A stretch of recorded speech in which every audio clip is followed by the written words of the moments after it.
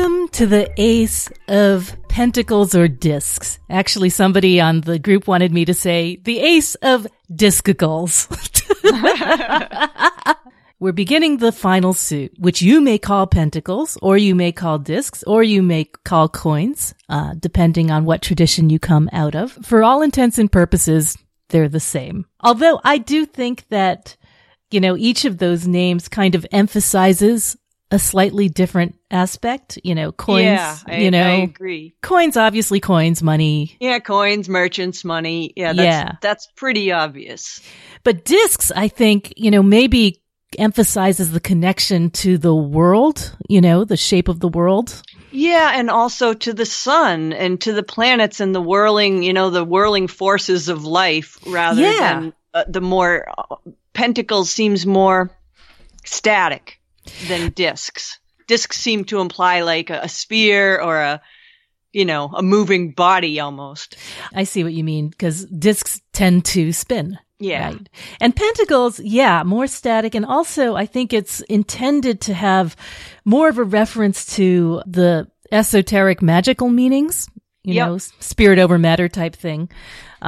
Almost a talismanic kind of feeling. Yeah. Agreed. But for all intents and purposes, we treat them as the same in tarot. And for the purposes of this suit, there will probably be more of me saying pentacles and more of Mel saying discs, just because that's what we're used to.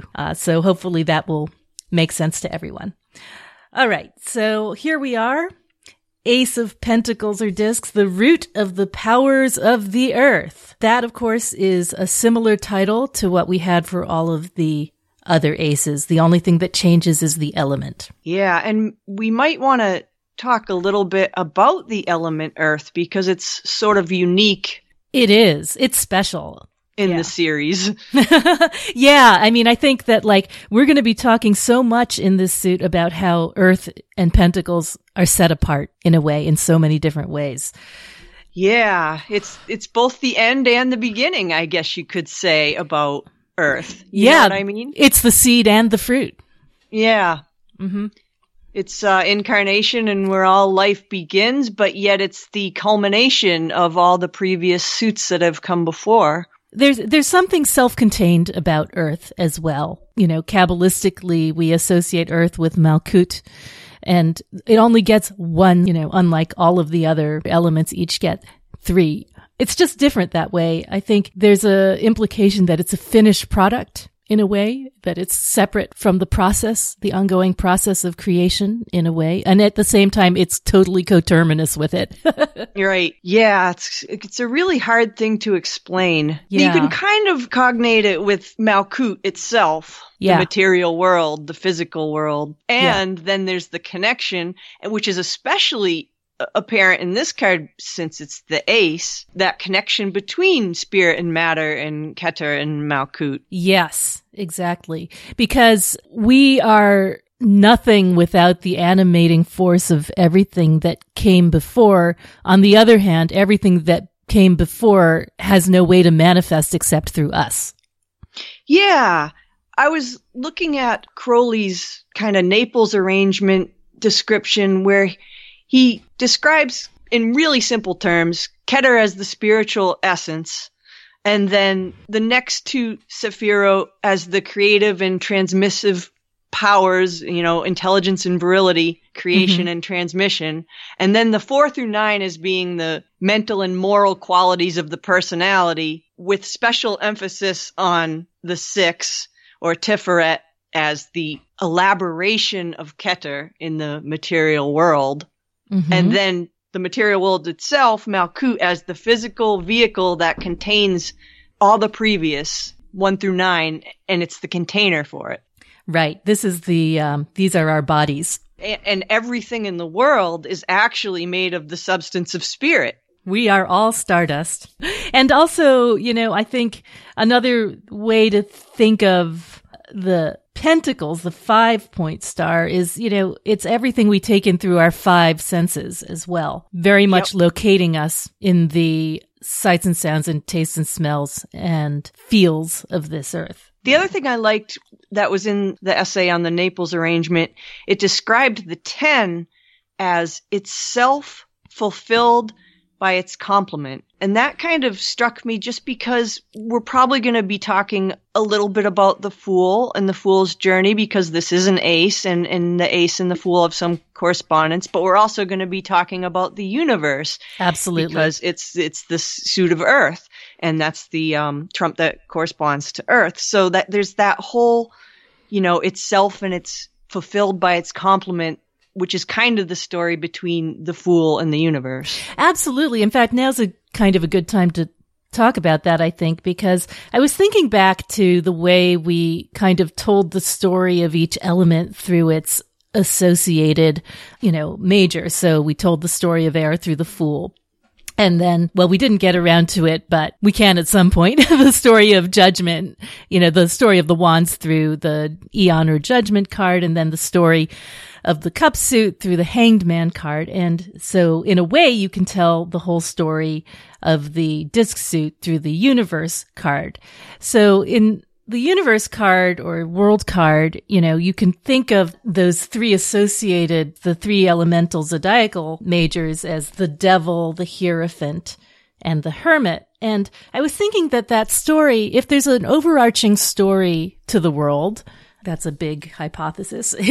I think it would be the search to reconnect with the divine, with the holy guardian angel, if you like, or whatever it is. But if you look at that story of, the Devil going to the Hierophant, going to the Hermit, what you have is like us being chained to matter in the Devil. That feeling of what you see is what you get. Everything is bound by matter over spirit. And then you go towards... and I think Crowley even mentioned something about the connection between the Fool and the Devil. He mentioned specifically the way Aleph and Ayin are both kind of equivalent as vowels in a sense, and that there's something about that spirit and matter that connects the two. Yes, that makes sense to me. A lot of sense. And then, and then the Hierophant, you're like creating structures to try and bridge the gap. So it's got the structural qualities of Capricorn, but the striving towards spirit and heaven that you have in the Hermit. So, the Hierophant being literally the Pontifex bridge maker, that's where we try and bridge that difference between the mortal and the divine. And then, of course, in the Hermit. And it's also interesting, the Hermit's letter being Yod. Yes. Because again, that brings in that idea of spirit and the beginnings. We've got a lot of beginnings and endings here, Absolutely. And, and that sort of quest of the Hermit to try and transcend, to go beyond, to leave behind the material world that we started with, with the Devil, to find connection with spirit again. I think that kind of is the sort of the destination of that story. And if you look at the Devil card, most Devil cards have, a strong 5 element, in one way or another, matter over spirit. And then most Hermit cards have a strong 6 element, in the lantern, the 6-point star. So you're going from that matter over spirit 5 to the as above, so below, heaven and earth 6. And that 6 is also really relevant in terms of the ace, because there's that solar component that we're gonna see. Yeah. And I think also, when we talk about the connection of the Princess of Discs, who is so, this is her throne we're talking about. That is her quest to unite with her beloved, from 5 to 6. Yeah. And the whole princess in general, calls to mind that another important message of this card is the whole story of the, Tetragrammaton. Yeah. The Fool as the legendary wanderer who wins the king's daughter and, and becomes the king, where the princess becomes the queen, and that whole fairy tale is all bound up in the meaning that of this whole card. Fairy tale, absolutely, with the Fool as, the youngest son or the foolish wanderer, the holy or the peasant. wanderer. Yeah, exactly. And and I was thinking about, like, to compare the universe and the princess or page of discs, you can, that's really interesting, because I was thinking of them as sort of sleeping beauty figures, right? And how we often talk about the Pager Princess of Discs as being asleep, and having to be woken up by her prince. And I was thinking about, if you think about the world card, it's almost as though that's the world she's dreaming in, enclosed in the egg of blue or, or in the wreath or whatever it is. It's her internal perfection. Whereas from the outside, we see the sleeping princess. Really, I like that because there's also something in this ace about themes of awakening. And the other interesting thing in terms of the universe card is you can look at it as the complete fulfillment of the great work, the end. And you can also look at it as the beginning, starting down here in Malkut and moving up the tree, Right. So it goes both ways. When we talk about the ace itself, we're talking, I think we talked last time when we talked about the Princess of Swords about how, the area that the princess rules has a central portion that is the throne of the ace. So in this case, if the princess rules that sort of North Pole to 45 degrees north latitude within the quadrant of Aries, Taurus, Gemini, then the throne of the ace extends from 22 degrees 30 of Aries to 7 degrees 30 of Gemini. That quadrant is centered over Europe and Africa. Which roughly. Makes sense in terms of this card. I always see this card as a symbol of incarnation itself. Right. And, that's the cradle of civilization. Exactly. That's where we began, one way or another, no matter where you, started, how far you go back. That's where we began and where we spread out from. We contrasted that last time with the zone of the swords, which was the New World, America, basically. And so what we're talking about is what the so-called Old World here. I believe that, theoretically, the aces are said to revolve at the North Pole. Do we talk about aces in terms of time? I guess we do to some degree. If the princesses we talk about in terms of space. If that's the case, this one would be in the Northern Hemisphere, the spring. Right. March 21st, the equinox to the summer solstice. In the direction of east, I guess. East? I would say north for Earth, Well, spring and east are often I see. Yes, in that conflated sense. with each other in a certain way. Yeah, that's interesting because of the Aries point. Yeah, right. And the whole rising sun metaphor. Mm-hmm. This is a really interesting thing. Order of elements and how difficult it is to kind of rectify them, since you have, the fire, water, air, earth that we talk about in the tree all the time. Yeah. Yep. But then, when we do a lesser banishing ritual, we're going air, fire, water, earth, right? Yeah. That's always kind of, I have had to wrap my head around that a few times. I've gotten comfortable with it. I basically say, okay, well, the Golden Dawn didn't think it was a problem. I guess I don't either. Yeah.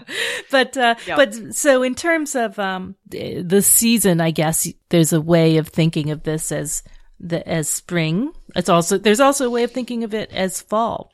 And for that reason. And you can also think of it as winter because discs. Exactly. Discs is winter. It's everything. It's everything. And it's summer because of the solar component. Right. Right. As far as the winter thing goes, I think probably that's what I use more than anything, simply because I associate discs, with earth, and earth with cold and dry, and cold and dry with north and winter. I guess what we do is we just know what we're doing in the context that we're doing it and make our peace with it. It's very flexible. It is quite flexible. It's so easy to get upset and bound up in the theory behind magic. But ultimately, when we're doing any kind of magical operation, it's up to us to commit, and to believe and to focus our intent. And you can't do that when you're caught up in the snarls of the theory. Right. So you have to set it aside when the work begins. Yes, and go on faith. Exactly. All right. So one thing I was thinking we could do now before we proceed to whatever's next, probably Kabbalah, is talk a little bit more about those connections to other cards, like to the 10, to the princess, to the aces, other aces. And we've talked a little bit about the connection with the princess or page. This is her throne. This is going to be the throne of the rose of the palace Earth. And we'll see that imagery reflected in the cards. This is, in a sense, her home, but also where she derives her power from. Yes. So and I suppose that would be a good time to mention that power as the power to keep silent. Right. Which is, again, the power that is different from the others. So we had to will with the wands suit, to dare with the cup suit, to know with the sword suit, and to keep silent. Ultimately, to go. Yeah. It's like will, love, reason, action.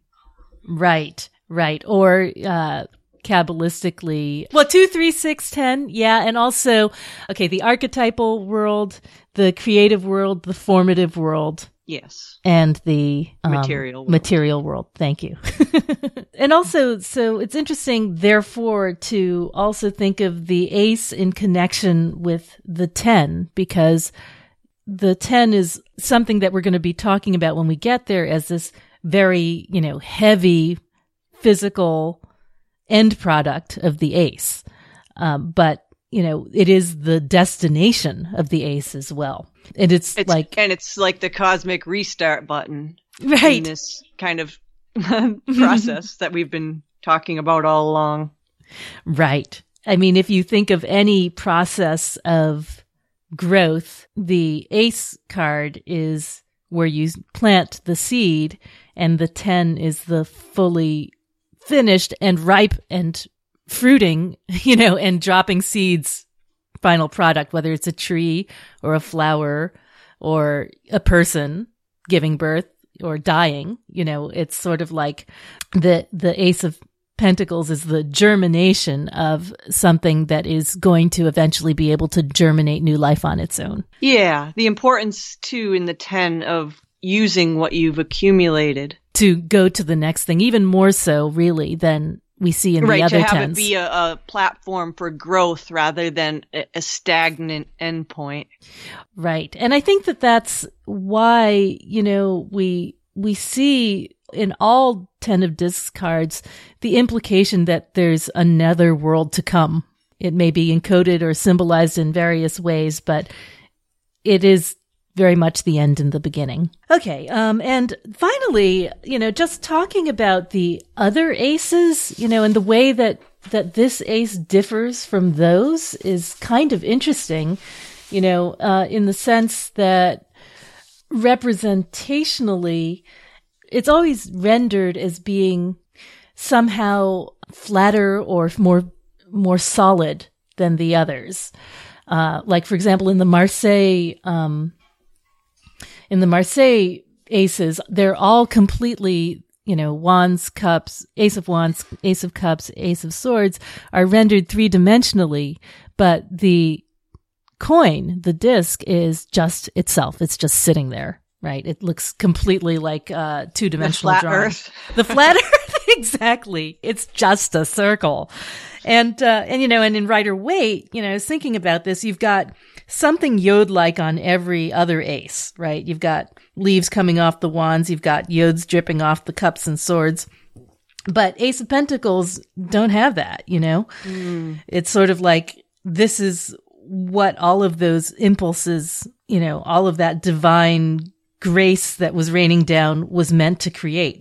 It's in there. It's in the pentacle. It's not. This is really abstract, but I can see a very subtle allusion to Yod there in the 5-pointed star. Mm-hmm. It's almost like it's the now hand, yeah, the 5-fingered hand. No, pretty subtle. Absolutely, and I think that that's it. Though it's now hidden. It's like embedded, and it's hidden inside the thing itself, rather than radiating off of it, and that's cool. That's something that just occurred to me too. The idea, how I said the 5-fingered hand as being the the 5-pointed star in this card. But every ace in the Rider-Waite has a hand in it, which makes sense as, Yod as the first letter of the divine name, as equating to the ace. Yeah. Yeah. Hadn't thought of that quite that way. That's pretty cool. Or maybe I have and I just forgot till now. Even before all the esoteric baggage got attached to tarot, the Ace of Pentacles, or rather Ace of Coins in Marseille, was one of the places where the maker would put their signature. That and the 2. So, this is the maker's mark card, the stamp of creation. We'll see that sort of rendered very specifically in Crowley, the mark of the maker. But I think it's curious that Ace of Coins was always special, even before anyone tried to match it up Kabbalistically to the final creation. Yeah, that is interesting. I don't know how that began, but go figure. So Kabbalah, we referenced a little bit the story of the daughter. This is Hey Final. So we had in the suit of wands, Yod, in the suit of cups, Hey Primal, in the suit of swords, Vav, and here we are in the suit of discs or pentacles with Hey Final. And because we have the 2 Heys, the daughter and because it's an ace, we also have, you could call this card Keter of Malkut in a way. You could. It's Keter in Asiya and Keter in Malkut. Or Malkut and Keter. That's what's so confusing about this card, or so intimidating. It's connected. What's so beautiful about it, but so hard to express. It reminds me the story of the daughter, in the Hey Final and the sort of enclosure of the beginning in the end. It reminds me of the fact that, when you have a daughter, when you're pregnant with the daughter's inside you, and then every egg the daughter will ever bear is inside her. Right. So it's like nesting dolls, Russian nesting dolls of daughters and mothers. Yeah. So Keter in Asiya. So Asiya is what we consider the material world. It's coterminous with Malkut. So when we talk about Atzilut, we're talking about the 3 supernals, Keter, Chokmah, and Binah. When we're talking about the world of Briah, we're talking about Chesed, Gevurah, and Tiferet. And when we're talking about Yetzirah, we're talking about Netzach, Hod, and Yesod. But when we're talking about Asiya, we're talking about the dingleberry. We're talking about that last pendulum from the bottom of the tree, just Malkut and Asiya being the same, and both world and Sephira at the same time. Earth and this world is often considered to be somehow less than. Mm-hmm. But I've always thought it to, in some ways, be the greatest. Yeah, because this is where everything is mixed and blended and comes together. It's simultaneously the furthest away and yet the closest to the highest world, if you want to call it that. Right. Because the spirit is indwelling in the body. And also I was thinking about this in magical terms and the way that Asiya and Malkut are perceptually cut off from the others, and how we rise into Yetzirah, we rise into Yesod, into the world of Yetzirah, into the sphere of Yesod, the astral plane, to do magical work, and then it manifests here in Malkut. We can't really see that connection. It looks like coincidence. It looks like odd probability. We don't get to see that causal connection because the link is silent, right? We're enclosed in silence. Yeah, that creative process is kind of something that happens in silence. And we talked a little bit about maybe the Princess of Swords, the Page of Swords is the one responsible for that, but we will not know what she does. Right. There's also the connection, when we're talking about Kabbalah and this being really associated with both Keter and Malkut, we have to consider the 2 Sephirot in between Yesod and Tiferet as being, really important parts of the process. Yeah. Yeah, absolutely. And you see it in this card. You see symbols of both of those things. That's another fourfold expression that we don't talk about as much, but which is just as powerful. The idea that, that Keter, Tiferet, Yesod, Malkut is its own progression through the elements, through the worlds, through the four, through the holy name. This also reminds me, so I'm sure I talked to you about this dream I had that was this summer that was so affecting to me because I basically woke up with this phrase in my head that I was trying to parse, and I just barely caught it before it vanished, and I wrote it down. And the phrase was, within results are differences, differences are offerings, and offerings are results. And I interpreted that to mean that within results, within the world of Malkut, within a reading, when you draw your cards, there are differences of interpretation, differences of meaning, differences in how that card might manifest. Differences are offerings is the act of the interpreter to say, this is the meaning I take from it. This is the crystallization of this card that I choose. And then to say offerings are results is to send that intention into, the world beyond the material so that becomes your new reality.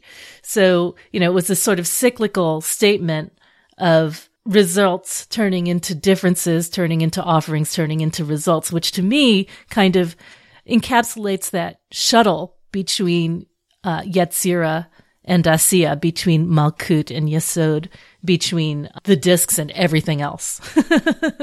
It kind of reminds me, too, the whole idea of results and differences, of the idea that creation, whenever something's created, its opposite is created as well. Yeah. And they almost cancel each other out.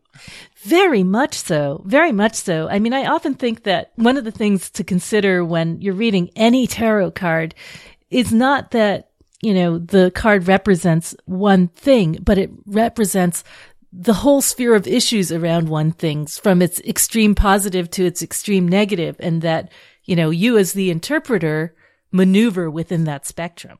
Yes. And that's easy to forget, especially, in Wade Smith, where the Ten of Swords just punches you in the face. Right. It gets easier with practice, though. It does. It's almost like you see through the card at a certain point, Yeah, you start seeing it as flexible as language itself. How one word can mean many different things. Yeah, including its opposite very often. Yep. So, I have some historical and cartomantic sort of fun references just to break us out of our Kabbalah heads and the profundities of life for a minute. I guess Iteya really represented this card as certainly a very positive one. Contentment, felicity, happiness, enchantment, which is interesting given the magical sort of connections, satisfaction, the perfect medicine, the solar medicine, which is interesting. I don't know quite where he came with that, but it certainly seems apt. And then reversed, wealth, riches, treasure, opulence. So all of that seems to make a great deal of sense with this card. Cartomantically, Iteya and Waite both associated the Ace of Pentacles with the Ace of Clubs, not the Ace of Diamonds. That there's actually some good reference for that, some good reasons for that, but boy, I can see it either way, honestly. You really can. But again, there's that connection. I mean, what's the alternative for clubs? Wands. So again, we're at beginning and end territory kind of being overlapping. I like the meanings that have been sort of historically associated with the Ace of Diamonds in terms of how well they line up with Ace of Pentacles or discs because, success, cash, long-term connections. So there's that sort of luckiness and sense of fortune that connects to it. It's also, the Ace of Diamonds is funny. It's called the pig's eye. And if you think about a pig's eye, right? It's sort of diamond shape. Weird. Yeah, isn't that strange? You'd think they would have called it the sow's ear.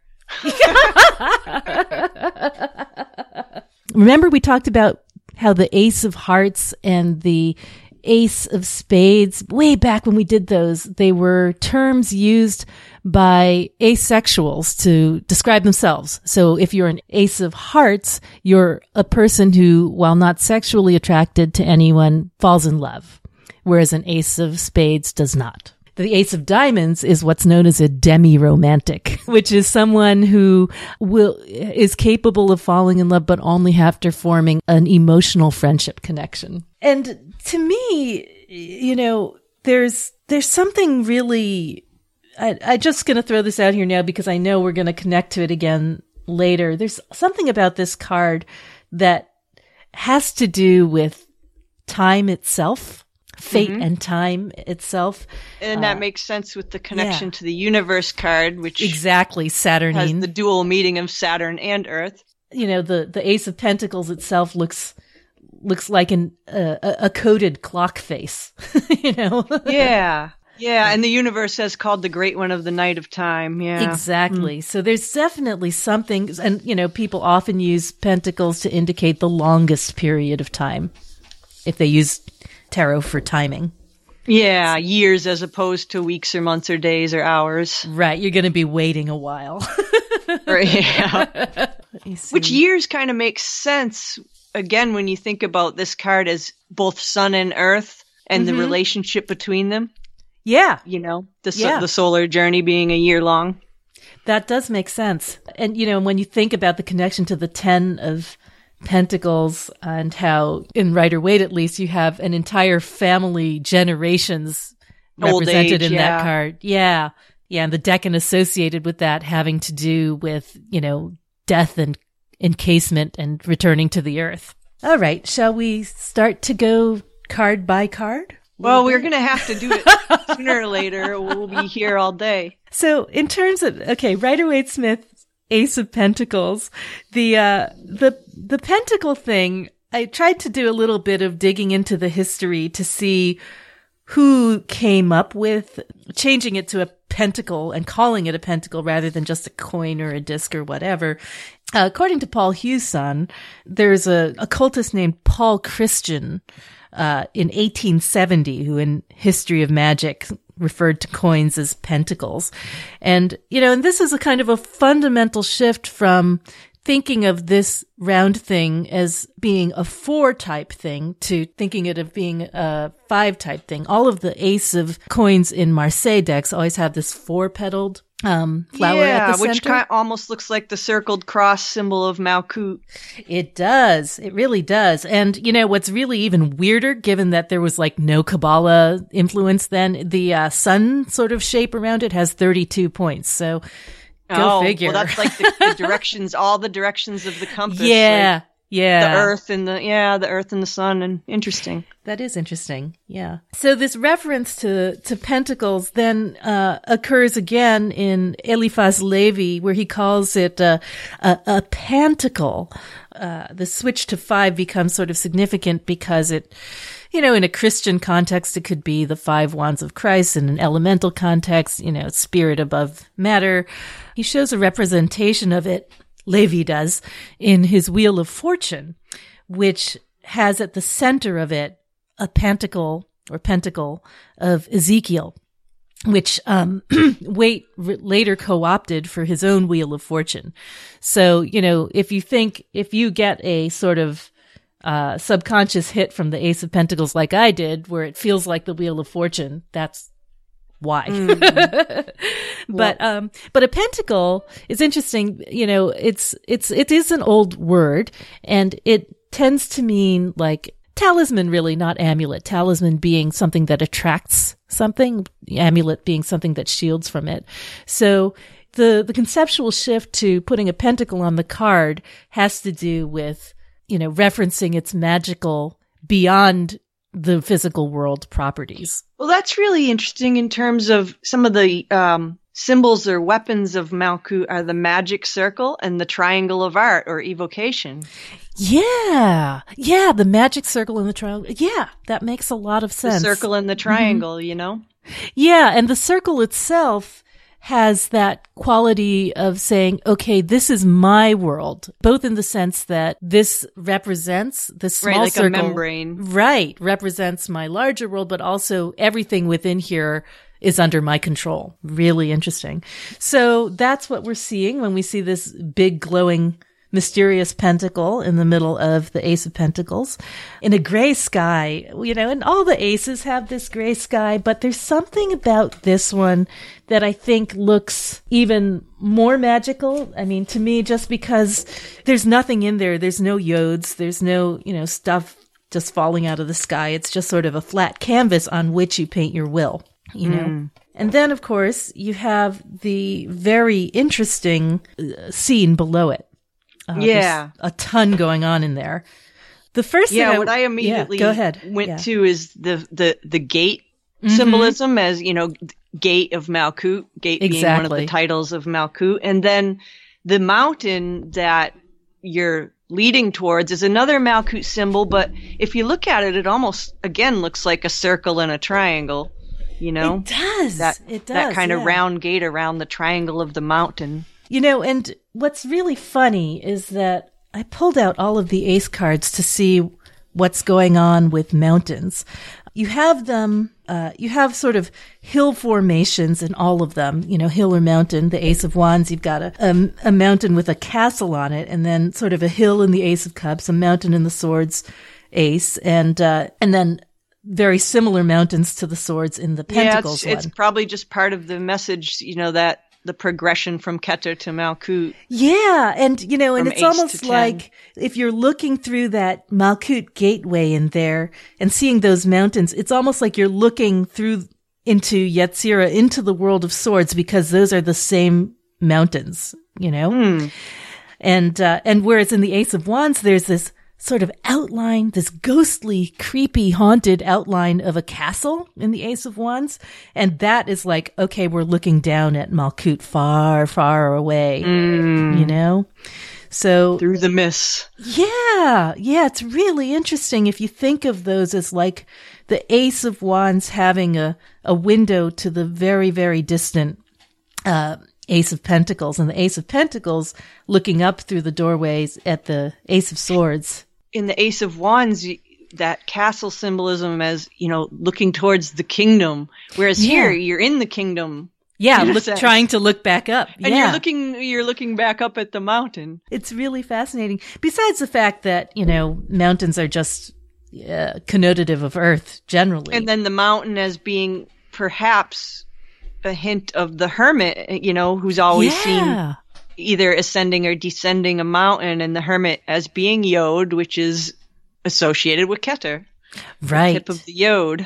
Right. And the thing about mountains is that they always point upward, into the sky. They can represent arduous journeys and obstacles and things like that, but they also represent aspiration and striving and, journeys that we take. So, and then there's the 3 flowered white lilies, or what the flowers in the foreground are. Mm-hmm. Right. Which, white as Keter and 3 as the supernals. I suppose it could be something like that. Well, there's roses and there's lilies. And this is really interesting because, apparently in Rider-Waite-Smith, I was looking this up in the Amberstones book. There are situations in the deck where there are roses and no lilies, but there are never lilies and no roses. You can think of those two as passion and purity, or male and female, or whatever two you want. I was doing some looking into this yesterday, and I was looking at the reference in the Song of Solomon. The first 2 lines of the 2nd chapter go like this. It goes, I'll read it in Hebrew first. It's very short. Ani chavatzalet hasharon shoshanat ha'amakim. And that means I am the rose of Sharon and the wild lily of the valleys. So Sharon it's not a person. It's, an area. It's a geographical area that was apparently posed over an earthquake zone. So, there's this sort of like this beautiful flower that grows in a dangerous place. And sometimes it's translated as the rose of the deep. So, the rose and the lily grow in this buried place, and the Song of Songs, in saying this line, I am the rose of Sharon and the wild lily of the valley, says, here I am down below, and yet I am the beloved, I am the one that it's all for. The lowest and the highest. Exactly. And that's something that I get out of this card when I look at it. I think this creation is, so earthbound, so rooted, and yet it's the point of it all. And also the path, going into the doorway. I think symbolically paths tell us that there is a way to get from point A to point B. And there's no path on any of the other aces, But the path towards the door, towards the mountain, I think paths are often just symbols of journeys and even the life process. It's spooky to me almost, because sort of like it's spooky on your Eon card in Tabula Mundi, it's like, oh my God, you're there. There's you, Yeah. And the path is like, well, it's almost like breaking the fourth wall. I've got a path in my devil card too that kind of creeps me out sometimes too. But it's sort of like that. I think is like the hit for me from the Ace of Pentacles, or the thing that kind of gives me a shiver is when I see that path. I feel like it's directly addressing me and saying, "Okay, now you go on this road. The fifth power is to go." Yes.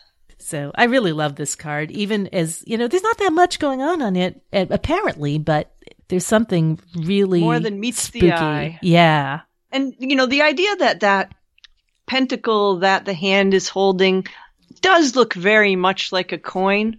Yeah. I was thinking about that, and I was like, well, there's also the gold, as the end result of alchemy going on there. And then there's also, so if you're just thinking about coins in terms of money, sure, money is financial security. And I was also wondering if, I don't know, there's something about the price of incarnation, because incarnation, it's both the most wonderful and the most perilous thing of all. Yeah. And I was thinking also that, just the way the hand holds the pentacle, every hand in every ace in Waite-Smith is radiant. There's a little sort of halo around each hand, but because of the way the Ace of Pentacles is held so closely in the hand, it reminds me of the way that you could almost think that that the pentacle itself is glowing, and, people mistake the glow of money for something sacred, Yeah. Yeah.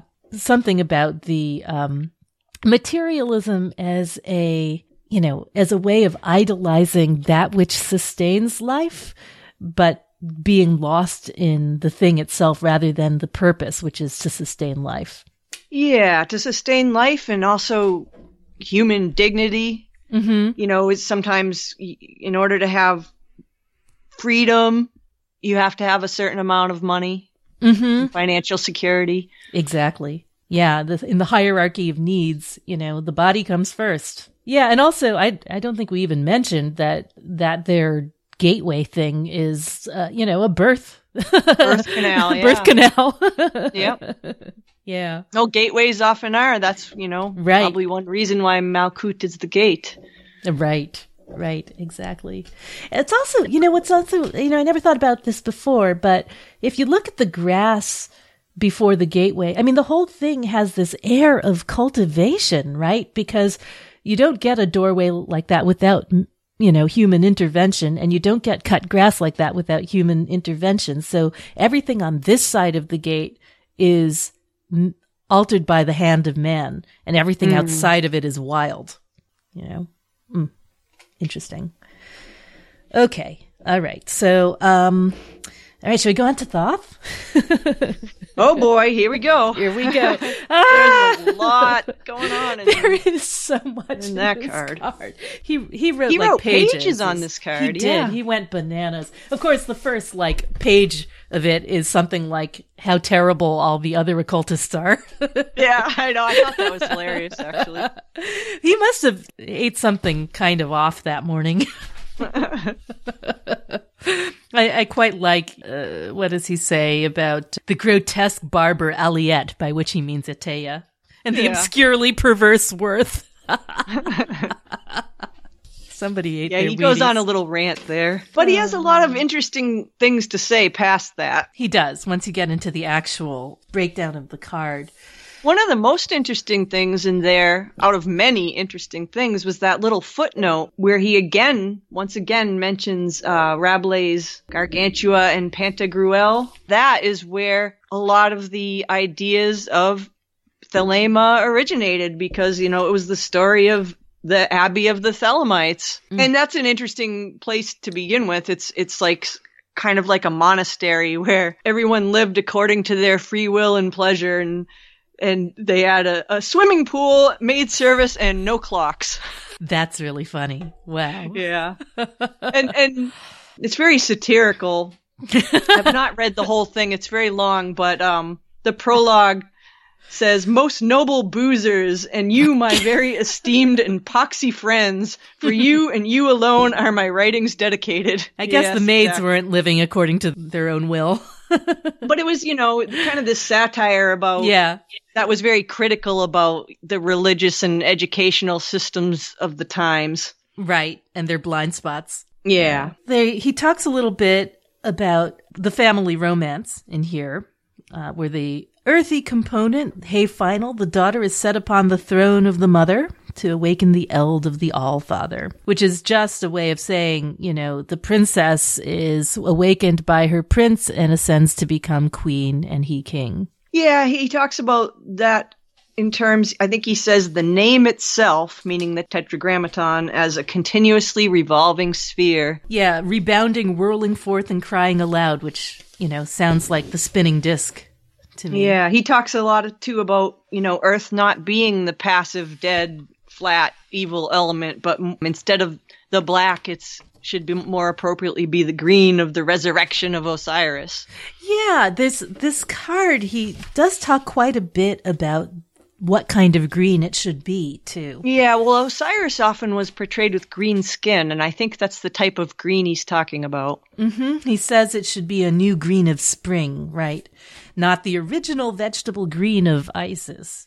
I think it looks like money. It does. It looks like the little engraved little scrolls and stuff on the dollar bills. Doesn't it? It really does. It really looks like you could hand this to someone as legal tender. Yeah. There's so much just encoded in this thing. It's meant to be a glyph of Earth in a way, but also it says of the sun. Of the sun. Well, he talks about, I think he mentions Liber Resh, the practice of the fourfold adoration of the sun, and how this card is about the relationship between Sol and Terra and how they are constant companions in a universe of pure joy. Right. And it speaks to his idea of incarnation as being, he moved beyond his original Buddhist training of life as suffering into this idea of life as joy. Yeah. And the other interesting thing about Earth and Sun that I was thinking about, so we were talking about the Fool and the universe and how that's encoded into this card. Yeah. The number of the Fool's Hebrew letter Aleph is 1. The number of the universe Hebrew letter Tau is 400. What's the halfway point? 200, Resh, the sun. Oh, yeah. One thing I haven't looked at as much is sort of the beyond the wings, just the background of the card. It's just this abstract sort of waves of glowing emerald green and gold, kind of like it's glittering. So. I think to me it's supposed to indicate the idea of motion. Yeah, I can see that because it has those sort of lines of momentum. Yeah, running through it. So that it gives the idea of a disc as a whirling and continuous motion, a cycle, rather than something static. Right. So shall we look at the thing in the middle, sigillum, right there in the middle? That's fascinating.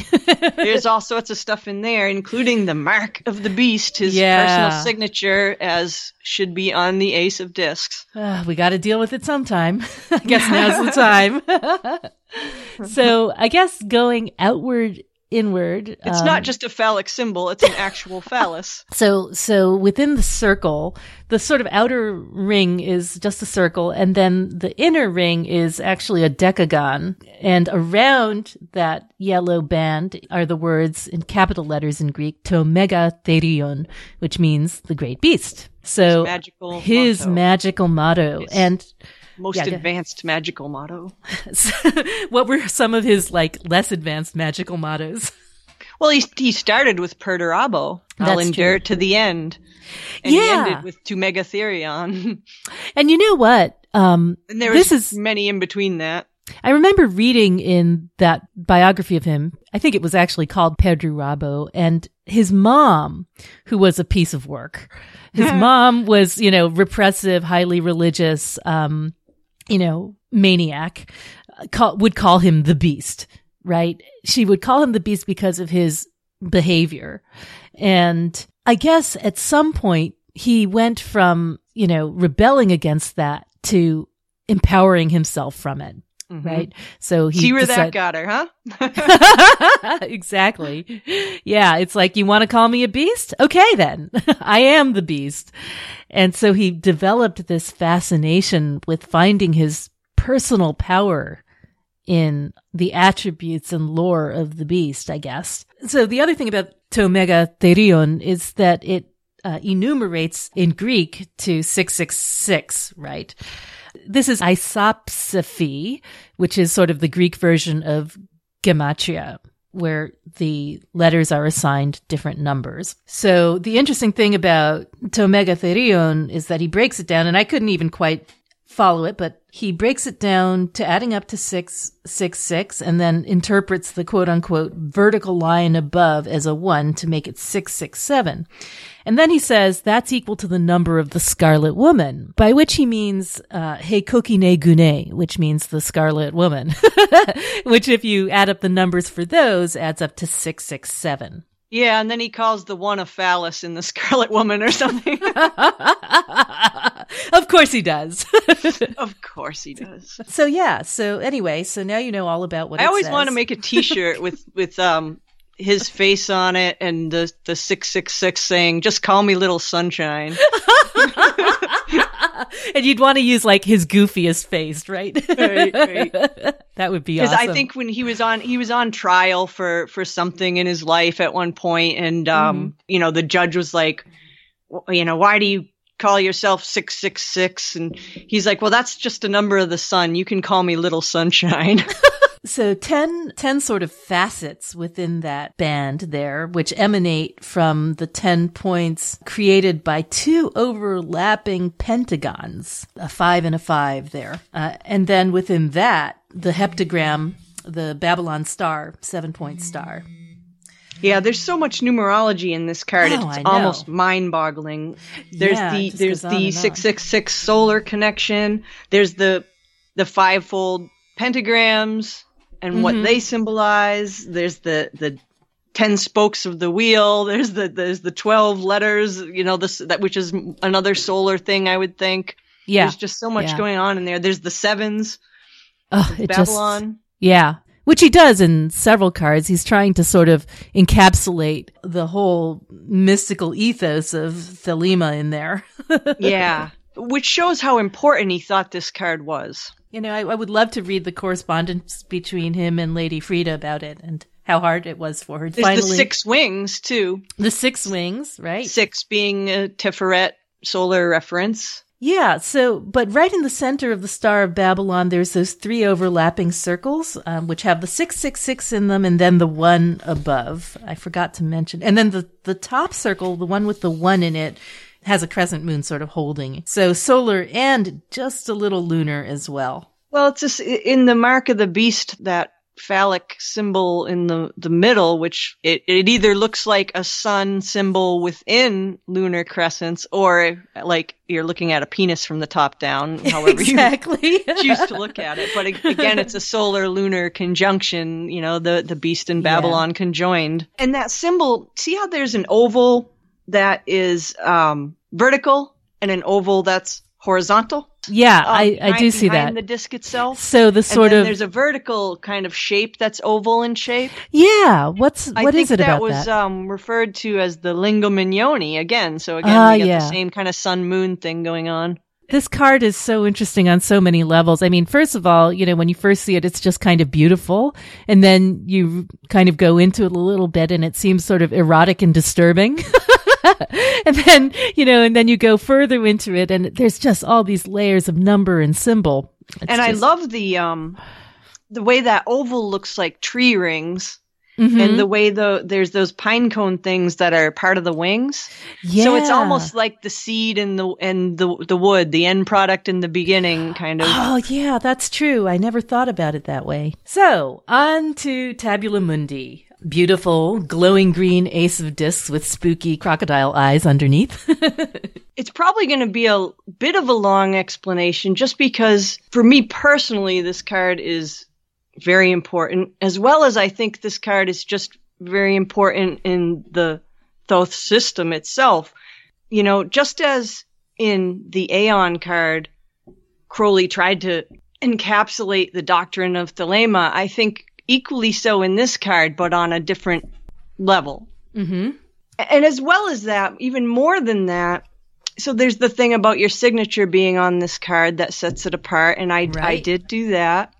But more than that, I just really resonate with, and as we go through what's in the card, maybe you'll see why, but from a very young age, I identified with the god Horus, even before I knew anything about anything. I didn't know anything about Crowley, anything as a child. So anyway, since there's just so much in this card, what I guess I'll do is I'll start at the top of the card and just describe what's in it and what it means. And there'll be a lot there. Absolutely. There'll be enough there to go with the start, and then maybe you'll see. The first thing that jumps out at the very top of that card is that grid of numbers. That's the magic square of the sun. For anyone that doesn't know much about the magic squares, every planet has one of these magic squares. They are usually they are always based on the number of the planet as corresponding to its Sephira. So in this case, the number of the sun's Sephira, Tiferet, is 6. This magic square is a 6x6 grid. And if you multiply 6 by 6, you get 36. The numbers 1 through 36, if you add them up, 1 plus 2 plus 3 plus 4, etc., you get 666. Wow. If you look at this magic square, every row, every column, and every diagonal adds up to 111. And in each case, there's 6 of them. So again, you get 666. Wow. Oh, that's mind-blowing. So this is what you would call, I guess, a standard magic square. I mean, you might find that in other magical texts. In lots of magic texts. You'll see it in, the big brick there, Agrippa. Mm-hmm. Yeah. You'll see it in lots of magical text. They're often used to derive sigils and seals of the planets by spelling out the names of the spirit, corresponding each letter to a number, and then connecting the dots, so to speak, to draw the sigil. Yes. This particular one is of the sun, and its number is 666. And as many people know, 666 is often considered the mark of the beast, the devil, but also the sun. So that comes from, in Revelations, there's a verse where John lays out a statement that he says, "Here is wisdom. Let him that hath understanding count the number of the beast, for it is a number of man, and his number is 666. So there's a lot of people then that took 666 to be an evil number. But it's a number. It's not an evil number. It's a number of the sun.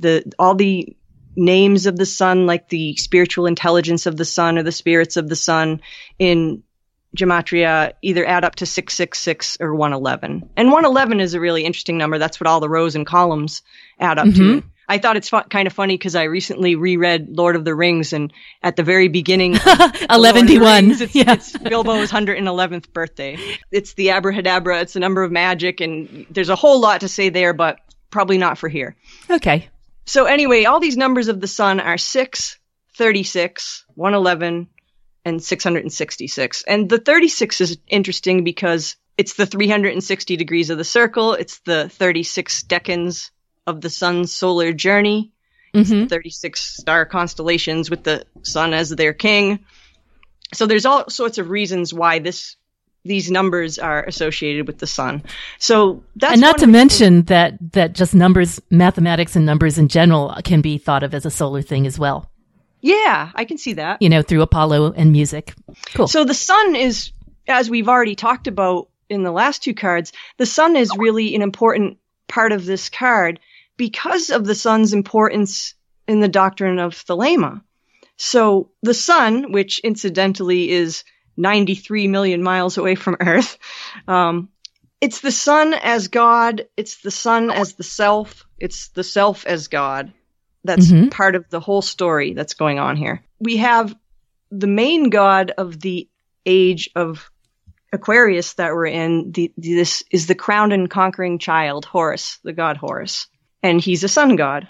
So all that to say that there's a lot of solar influence in this card, and we've talked about it in the last two cards a little bit, but that's why there's this magic square of the sun here. Because what I tried to do in this card, as well as in every card of the deck, is to show a different way of showing what's shown in the Thoth version of the card. Completely different, but saying the same thing. What we have in the card that's behind that distorted magic square of the sun is this whirling disc, and it's in two colors. It's got one whirling in one direction and one whirling in the other direction, one in the color of the sun and one in the color of the earth. And again, that's bringing to mind how Crowley associated this card with Liber Resh and the practice of saluting the sun, the four adorations at 4 times of day.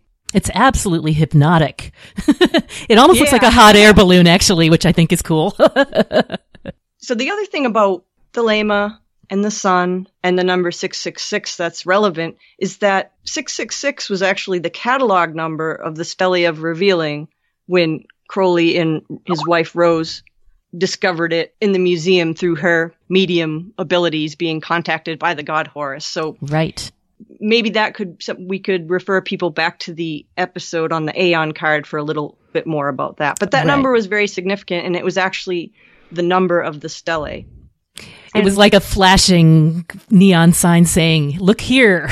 Yeah, look here, and this is Horus, this is the sun god. And the interesting thing about the stele, we were talking about this card in terms of the 4 powers of the Sphinx and then the 5th power to go. Mm-hmm. So Earth being the 4th power and then the 5th power also being implicit as the next step. So there's to keep silent and then to take action or to go. And what's interesting about the stele is the very last line on the reverse of the stele. What it says translated is to go forth by day, which is the meaning of the word Hru, which is another name for Heru or Heru Raha or Horus, to go forth by day in order to do everything that pleased him upon earth among the living. So just that one sentence, if you unpack it, it talks about to go, it talks about by day and Hru and the sun and do it thou wilt and among the living as incarnation. It pretty much talks about everything that this card is about. Wow. And the stele itself, shows Nuit, Hadit, and Horus along with the priest Ankhaf Nakhonsu. What's interesting is when you look at the Aeon card itself, it shows Horpa Krat or Harpocrates as the crowned and conquering child with Ra Horkuit in the center of him. Right. But that's the opposite of the way it's shown elsewhere, as it's often shown the other way as Harpocrates as being the silent center inside of Ra Horkuit. So what we're talking about here, one form of Horus or a form of Horus Heru Raha. He has two forms, the active and the passive. The active is Rahor-Kuit. The passive is Harpocrates or Hor-Par-Krat. So, right. And another way of saying active and passive, which is a little bit simplistic, I like to think of it as, for those of you that do Liber Resh, the solar adorations, there's a line in there about to stir me or to still me. And that stirring part, that active part, that fiery, outgoing, take action part, or to go, that's Rahor-Kuit. And then to still me, that's the silent part. That's the observer. So there's the part that takes action and the part that watches and observes. And that's the silent part. That's the part that's Hor-Par-Krat. Which is why he's depicted holding the finger in front of his mouth. Yeah. Mm-hmm. So yes, he's the god of silence, shown with his forefinger or thumb sometimes against his lip, making the sign of silence, which is really interesting because that sign of silence is the sign for the probationer or initiate grade in the Golden Dawn. Harpocrates is also simultaneously, by Crowley himself, said that was the HGA or Holy Guardian Angel. Right. And it said that he contains everything within himself but unmanifested. Because this card, well, in my deck, it has Harpocrates as the babe in the egg of blue on the card. It's a signpost that incarnation is all about performing the great work or discovering your will to go forth by day and do everything that pleases you on earth while you're among the living. Not to mention that this figure on your card is multivalent and represents you as the babe in the egg of blue as well. Yeah, it does. As I said earlier, I've always identified with Horus before I knew anything about Egyptology, Crowley, Thelema. It was just like, as a child, I claimed Horus or he claimed me. So it's kind of, I always knew that this was for me simply because of that. The other thing that's really interesting about Hor-Par-Krat is that you have to remember that the whole Thelemic religion is built upon Crowley's reception of the Book of the Law. And at the very beginning of the Book of the Law, Aiwaz, the narrator, reveals himself or calls himself to be the minister of Hor-Par-Krat. Mm-hmm. So he's the mouthpiece for the Holy Guardian Angel, the mouthpiece for this god of silence, or his words are considered the speech in the silence. Mm-hmm. So he's really important.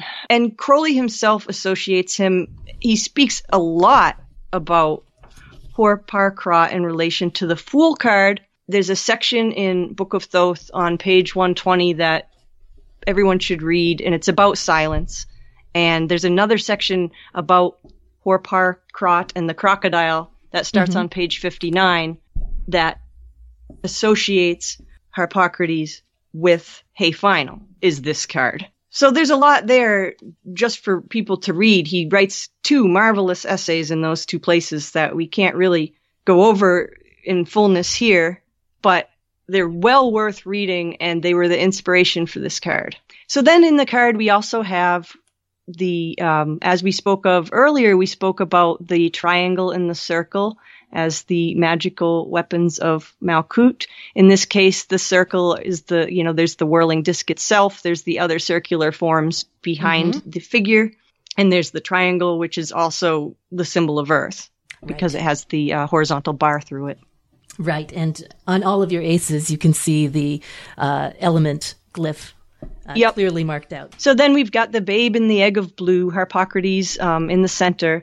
What can we say about him? So there's the egg, that's the egg of spirit, the Akashic egg. It's also the body of Nuit, that this figure with his forefinger against his lip, making the sign of silence. And he's sitting on a lotus that's floating upon the Nile.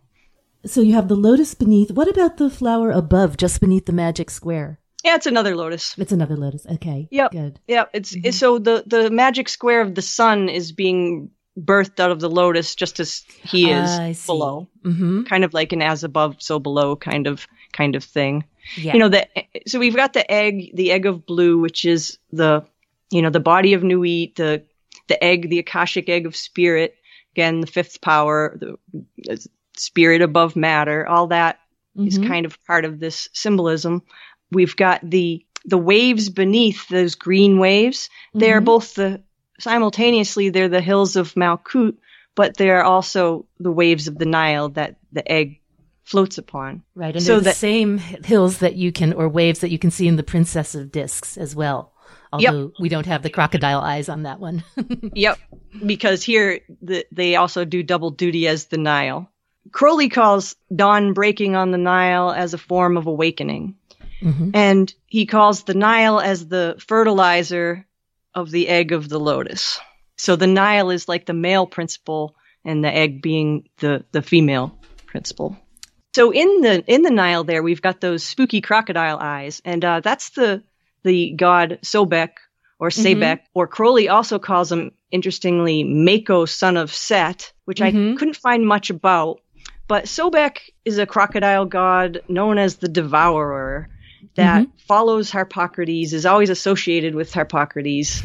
It's really interesting because just like we talked about the vulture in another episode being parthenogenetic, parthogenesis, where you can fertilize yourself. Yep. The crocodile was kind of mysteriously like that, an entity that had a mystery around how it procreated. The name itself, Sobek or Sebek, in Egyptian, there's two theories on what it meant, and one is to impregnate, and the other is to unite. Because there was another story about Sobek or Sebek around the Osiris myth, and one says that he helped put together the pieces of Osiris after they were all dismembered. And there's another theory that says he ate a certain crucial part. Which Isis would forever go looking for. And then there's another story that Horus took the form of a crocodile and helped his mother gather the pieces of Osiris so that she could put them back together. So there's all those kind of tie-ins. Sobek was always associated in one way or another with Horus. And Crowley says something kind of tantalizing where he says that Sobek follows and torments Harpocrates, which was kind of interesting. It kind of reminded me of this like familiar relationship between the Magus and the ape on that card. Yeah. You know, how the ape follows him and twists his words. Well, in the same way, Sobek was said to follow Harpocrates or Horapokrat. Right. And the Fool as well, you know, in both your Fool and the Thoth Fool, there's Sobek. And, you know, that's why kind of the little dog, you know. That's why that section on Sobek is in the section on the Fool. But it makes sense because the Fool and the aces are kind of equated with each other. Exactly. You know, I never realized until just now. I was looking at the letters on the yellow circle and realizing that they read Babylon. I never realized that before. Yep, they do. Yeah, in Hebrew, right to left. Again, about Sobek as the devourer, there's always this association between gods of destruction and creation as it being kind of the same thing. So just as Sobek was called the devourer, he was also associated with fertility. And Crowley talks a lot about the Fool in relation with the crocodile and the story about the maximum innocence developing into the maximum fertility, and about the idea of silence or stillness or innocence and its relationship to the will. He talks about Shiva as the creator and the destroyer, and Sobek in these terms as well, and the devil or Pan as being both the all-begetter and the all-generator. And all these cards are all tied into this card, the Fool, the devil. What Crowley said is, he said, kind of cryptically, but it makes sense to me, silence is not the answer to the Sphinx's riddle. It is that which is created by the answer. Oh, that's interesting. So it's that perfect stillness of the observer, you know, the watcher. Yeah. That comes at some point. Well, you know, that makes me think of, you know, what's supposed to take place when one solves a koan, right? Because the answer that you give is not the answer, right? Yes. The answer's inside you. Exactly. It's pointing to something like that. Right. It's a signifier of sorts. Yep. Yeah. I don't think I mentioned yet, even though you hinted it. So the babe in the egg of blue figure, that is actually my personal signature, as well as being the babe in the egg of the blue Harpocrates, Horapokrat. That's my personal signature in the sense of my astrology chart. My rising degree the Sabian symbol is a child is born of an eggshell. I put that in there not only because it was perfect for the card, but as a kind of little personal touch. It's your maker's mark. To stand in lieu of a signature. Yeah, he's wearing that crown with the 418 on it. And Crowley talks a lot about the number 418 all over the place in relation to many cards, including the ace. But it's a number of the great work. So it's yet another way of saying the great work. Right. The purpose of incarnating in life is to fulfill, to discover your will and go forth by day among the living. Do I remember right that you did 418 copies of the Babylon edition of the deck, or was it a different edition? No, that was 156 copies for the number of Babylon, but 418 I did, that was the very first 78 card Tabula Mundi that was in black and white. That's right, that's it. Yeah. That was an edition of 418. Oh God, imagine if you had to do 418 Babylons. Oh goodness, no. It was hard enough doing the black and white deck because I hand numbered them all in Roman numerals. Oh my God. And some of those numbers getting up by 418 are pretty goddamn long. They're pretty gnarly. So I had to figure out the Roman numeral for everyone and write it on there without making a mistake. And some of them got pretty long and make sure it was centered on the card. And that was a royal pain. Yeah, I can imagine. And when I drew this card, physically drew the drawing, it was on my solar return. So wow. That brings in the sun and made it more personal. That's really cool. So when you did the black and white drawing you're talking about, yeah, not the colorization. Did the original drawing of the card. Oh, well, one thing, the babe in the egg of blue, I should mention, besides being a term for Harpocrates or Horpokrat, it comes from the Book of the Law in chapter 2, the chapter that is Hadith speaking, and in verse 49. He says, this is of the four, there is a fifth who is invisible, and therein am I as a babe in the egg. So Hadith is associated as well with this babe in the egg of blue. And you may remember that Hadith is the one who goes. And who has a presence on the Eon card as well. So then, if we look at the card, as you mentioned, there's the name of Babylon in the circle above the flying egg in Hebrew letters. And in the triangle below, you'll see these sevens. So there's 77 plus 7 divided by 7 plus 77, which equals 156. So just like in Crowley's card, he had the beast and Babylon as 666 and 156. These two numbers are incorporated here, which is another way of saying the sun and moon conjoined. Just like here we have the solar whirling emblem of the sun and earth, and then that yellow circle does look awfully lunar. Kind of all there.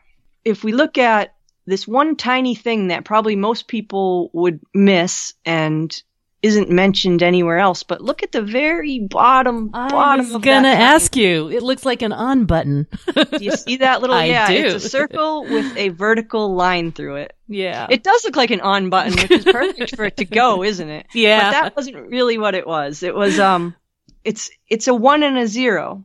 The 1 and the 0, there's so many things that we could say about that. The whole binary thing. It could be distur me and still me, the male principle and the female principle. It could be Harpocrates or Horpokrat versus Ra Horkut as the two halves, passive and active, of Heru Raha. It could be a 1 and a 0 as the 1 and the 10, and the journey from the ace to Malkut. It could be Malkut as the 10. It could be a Lingam Magnoni. It could be the Resh stations of noon and midnight, which correspond to the sun and moon, as in an astrology chart, the top is Capricorn and the bottom is Cancer. It could be the solstices of the year, which one is the peak of the sun and one is the nadir of the sun, the max light and the lowest light, but it is all those things in one. It's interesting to think about the 0 and 1 as also being just, a way of saying this is the basis of the universe. I mean, if you think about our virtual world, it all just comes down to 0 and 1. Yep. And how in everything that is created simultaneously is created its opposite. So, I mean, there's probably more I could blab about this card, but I don't want to hog the whole show talking about this one card. But I will say something about, I mentioned in Liber Mundi chapter about this card, my favorite quote of the Tao Te Ching. I used to keep this on my desk at work, probably because I'm an introvert, and it says, those who know do not talk, those who talk do not know. So with that, I'll probably stop talking about this card. It doesn't have anything to say about what happens afterwards when they go, though. Right. You should have something about going in there and then hang it in your bathroom. Well, I already have in my bathroom, I have that plastic paddle. It's like an oar for rowing a boat, and it says Shit Creek approved on it. I never saw that. That's my to-go thing in the bathroom. Oh, gosh, that's really cool. I've never noticed that. So I think people should just know that it's a good idea. Now's a good time, if you want to take out all your other aces and compare it to Mel's Ace of Discs, because that's a very rewarding activity. And also to compare it to the Princess of Discs, because there's lots and lots of connections there that you'll instantly make by doing that. Right. So, do you often get the Ace of Discs? I do, actually. Yeah. Mm-hmm. And I'm always happy to see it, because for me, just like one of the traditional meanings of the card is perfect contentment, and also because I really identify with it, I've never gotten this card and seen it as a bad thing. Although I know there are some people, which it puzzles me, that see negative things in this card, but I'm not one of them. The only thing I could say about this card is if you see the death inherent in life and the perils of incarnation aspect of life, that's kind of, maybe that's another meaning of Sobek chasing Harpocrates. But other than that, I always see it as a positive, and I do get it a lot. I think that the aces in general, it's often hard to see them as negatives, because they represent opportunities, and you miss an opportunity, Yep. It's not necessarily the end of the world. It's just something that didn't happen. And with this one in particular, I do occasionally, I can imagine a negative. I have one sort of meaning on my list here, which reminded me of that, which was like just a day. I had it in reversal, and I spent the entire day just dealing with house, just dealing with the material world. As if I were blinded to anything beyond the material. The other things that I've gotten it for, and I get it like a reasonable amount, I've gotten it to indicate real opportunities, real beginnings of work. Like the very first time I heard from Barbara Moore after pitching my book to her, that was a Ace of Disc days. So that was how that kind of grew into that project. The day I filed my trademark registration for Arcana cases, that was an Ace of Disc day. That makes sense. Days I've deposited a check at the bank. Things like that. Cha-ching! Exactly. So very literal.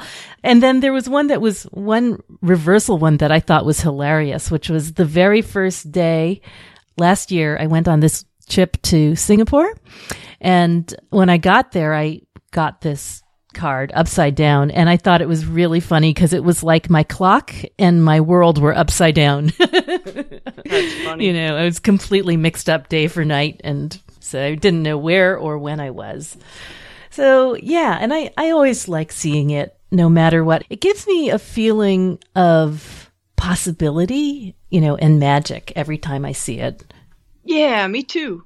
Yeah, there's something about it. I can't quite explain it, but there is something about it that really seems to carry the weight of its own potential, Definitely. Yeah. It definitely has a lot of potential to be the beginning of something really important that actually occurs in your life. I like this ace best of all of them. Yeah, and I think you do too. I do. Yeah, it's my favorite. I'm going one thing I noticed when I was reading up on a little bit about Horus earlier, in Liber 418, Crowley's Visions of the Aethers, in the first Aether, he sees Horus as a child covered in lilies and roses. I thought that was pretty cool. No kidding, what really? we were talking about earlier. Yeah, that's wild. I did not realize that. Does he, because I don't normally hear references to the lilies and roses from Crowley. Yeah, I know. Doesn't seem like his there's thing. one. There's one. That's super interesting. One more thing that I thought of was when we were talking about that sign of silence. So when I do the lesser banishing ritual of the pentagram, I end it with the sign of silence, as do many. I don't know, maybe not everybody, but Lon does, doesn't he? I believe he does. He does, yeah. Yeah. And so by making the sign of silence at the end, you're said to be assuming the god form of Harpocrates. And it's interesting because in Liber Aleph, Crowley's, I guess, instruction manual to his magical son, he says, neglect not the assumption of the form of Horpa-Krat. So it's very important to remember to come into yourself and be the observer and assume that God form. All right. Are we going to try and wrap this up? I feel like, wrapping it up is trying to make a completely accurate scale model of the Earth, down to every last detail. Well, we can either wrap it up or try the best we can without it taking another hour, or we can keep silent and say, you know what? It's wrapped. Oh, gosh. I think we should try and do the best we can. Names and concepts. Okay, let us begin to sum it up. We are talking about the root of the powers of the Earth, the throne of the Rose of the Palace of Earth. Mm-hmm. When you said Rose of the Palace of Earth, there's that whole thing about roses being associated with silence. Yeah. Under the sub rosa, the rose. Sub rosa. Yeah. Yeah. Rose as a symbol of what's spoken of must not leave this room or whatever. So there's the rose as a symbol of silence which is really cool, as the Princess of Discs with her power to keep silent. Yeah, and I think of also the myth of Earth. The myth of the Sleeping Beauty within her briars, her wall of briars and thorns, sleeping and sleeping. Yeah. It's evocative. It is centered around the signs of Aries, Taurus. It's one of the four aces revolving in the North Pole and centered quadrant-wise around Aries, Taurus, Gemini. The signs of spring in the northern hemisphere and fall in the southern. It is associated with, we can think of it as being associated with the universe card and the quest in the universe or world card, the search for the divine, uniting the physical with the spiritual. Right, or the fool's journey as the knight errant who marries the king's daughter and becomes the king. The journey from the upside down pentagram of the devil, the matter over spirit, to the interlocking hexagram of as above, so below of the hermit in his lantern. Yeah, we talked about this card in relation to the fool, in relation to the universe, in relation to the hermit as the yod or first letter of the divine name, in relation to the devil as the all creator and all devourer. I mean, it's got so many connections. In relation to the princess, in relationship to the 10. We talked about the power to keep silent. And to go. We talked about Hey Final and location in Malkut, Keter in Asiya, but also Keter in Malkut and Malkut in Keter. The story of the daughter becoming the queen and mother. Yeah, or the story of Hey Final and the Vav, which can also be equated to the story of the solar twins, Heru Raha's two aspects. They say that Hey Final corresponds to Horpa-Krat and the Vav corresponds to Ra-Horkuit. Right. And we talked about what pentacles really are. Pentacles are pantacles or talismans, and the pentacle of Ezekiel. And we talked about the four powers of the Sphinx, the fourth one being the power to keep silent, which leads to the unification of them all, the fifth power to go. We talked about the way the four-petaled ace of coins in Marseille turned into the five-pointed pentagram.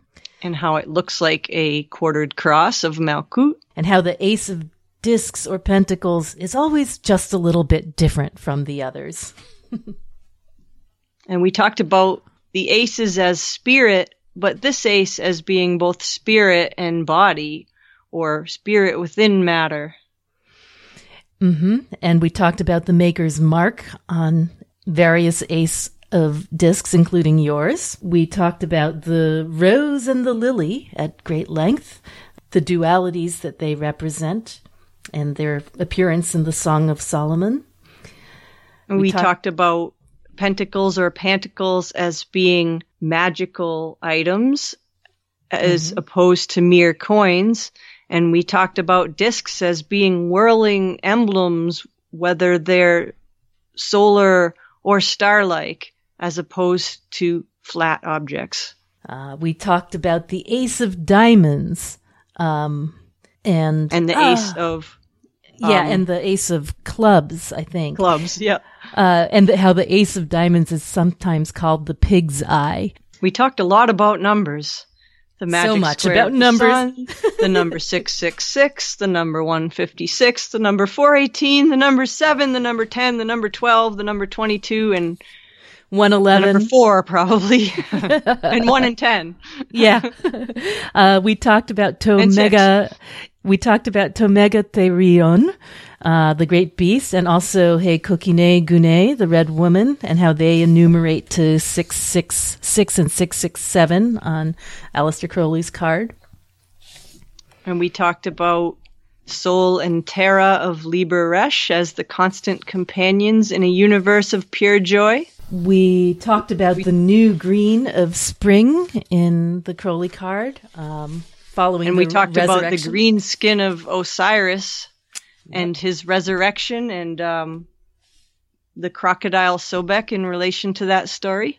There's also another connection in the universe card, is that it's sometimes known as the missing card of prudence, which, you have fortitude, temperance, justice, and prudence. And prudence is also the anima mundi and the Sophia, the soul of the world. And her weapons are the coin and mirror. Her totems are the coin and mirror. Oh, very good. Yeah. So again, that prudence being the concept of living rightly in the world. Let's see, we talked about many geometric shapes, decagons, pentagons, heptagrams, triangles, circles. All of them. And we talked about the circle with the vertical line through it as the cosmic on button and many, many other things. That's right. We talked about themes of birth and seeds and fruit and clocks and time. We talked about gates and paths. We talked about mountains as well, and gardens, cultivated gardens within and the wild without. We talked about Rabelais' Pantagruel and the eat, drink, and be merry lifestyle. Oh, Mel, we talked about everything and nothing. Yes, that's what this card's all about. Everything and nothing. I guess we can leave it at that. I like that. Okay. All right. Well, so anyway, speaking of clocks, ours has run out. But thank you for staying with us for this jumbo episode on the Ace of Discs. And we will be back with some change, the Lord of Change and the Two of Pentacles or Discs. See you then.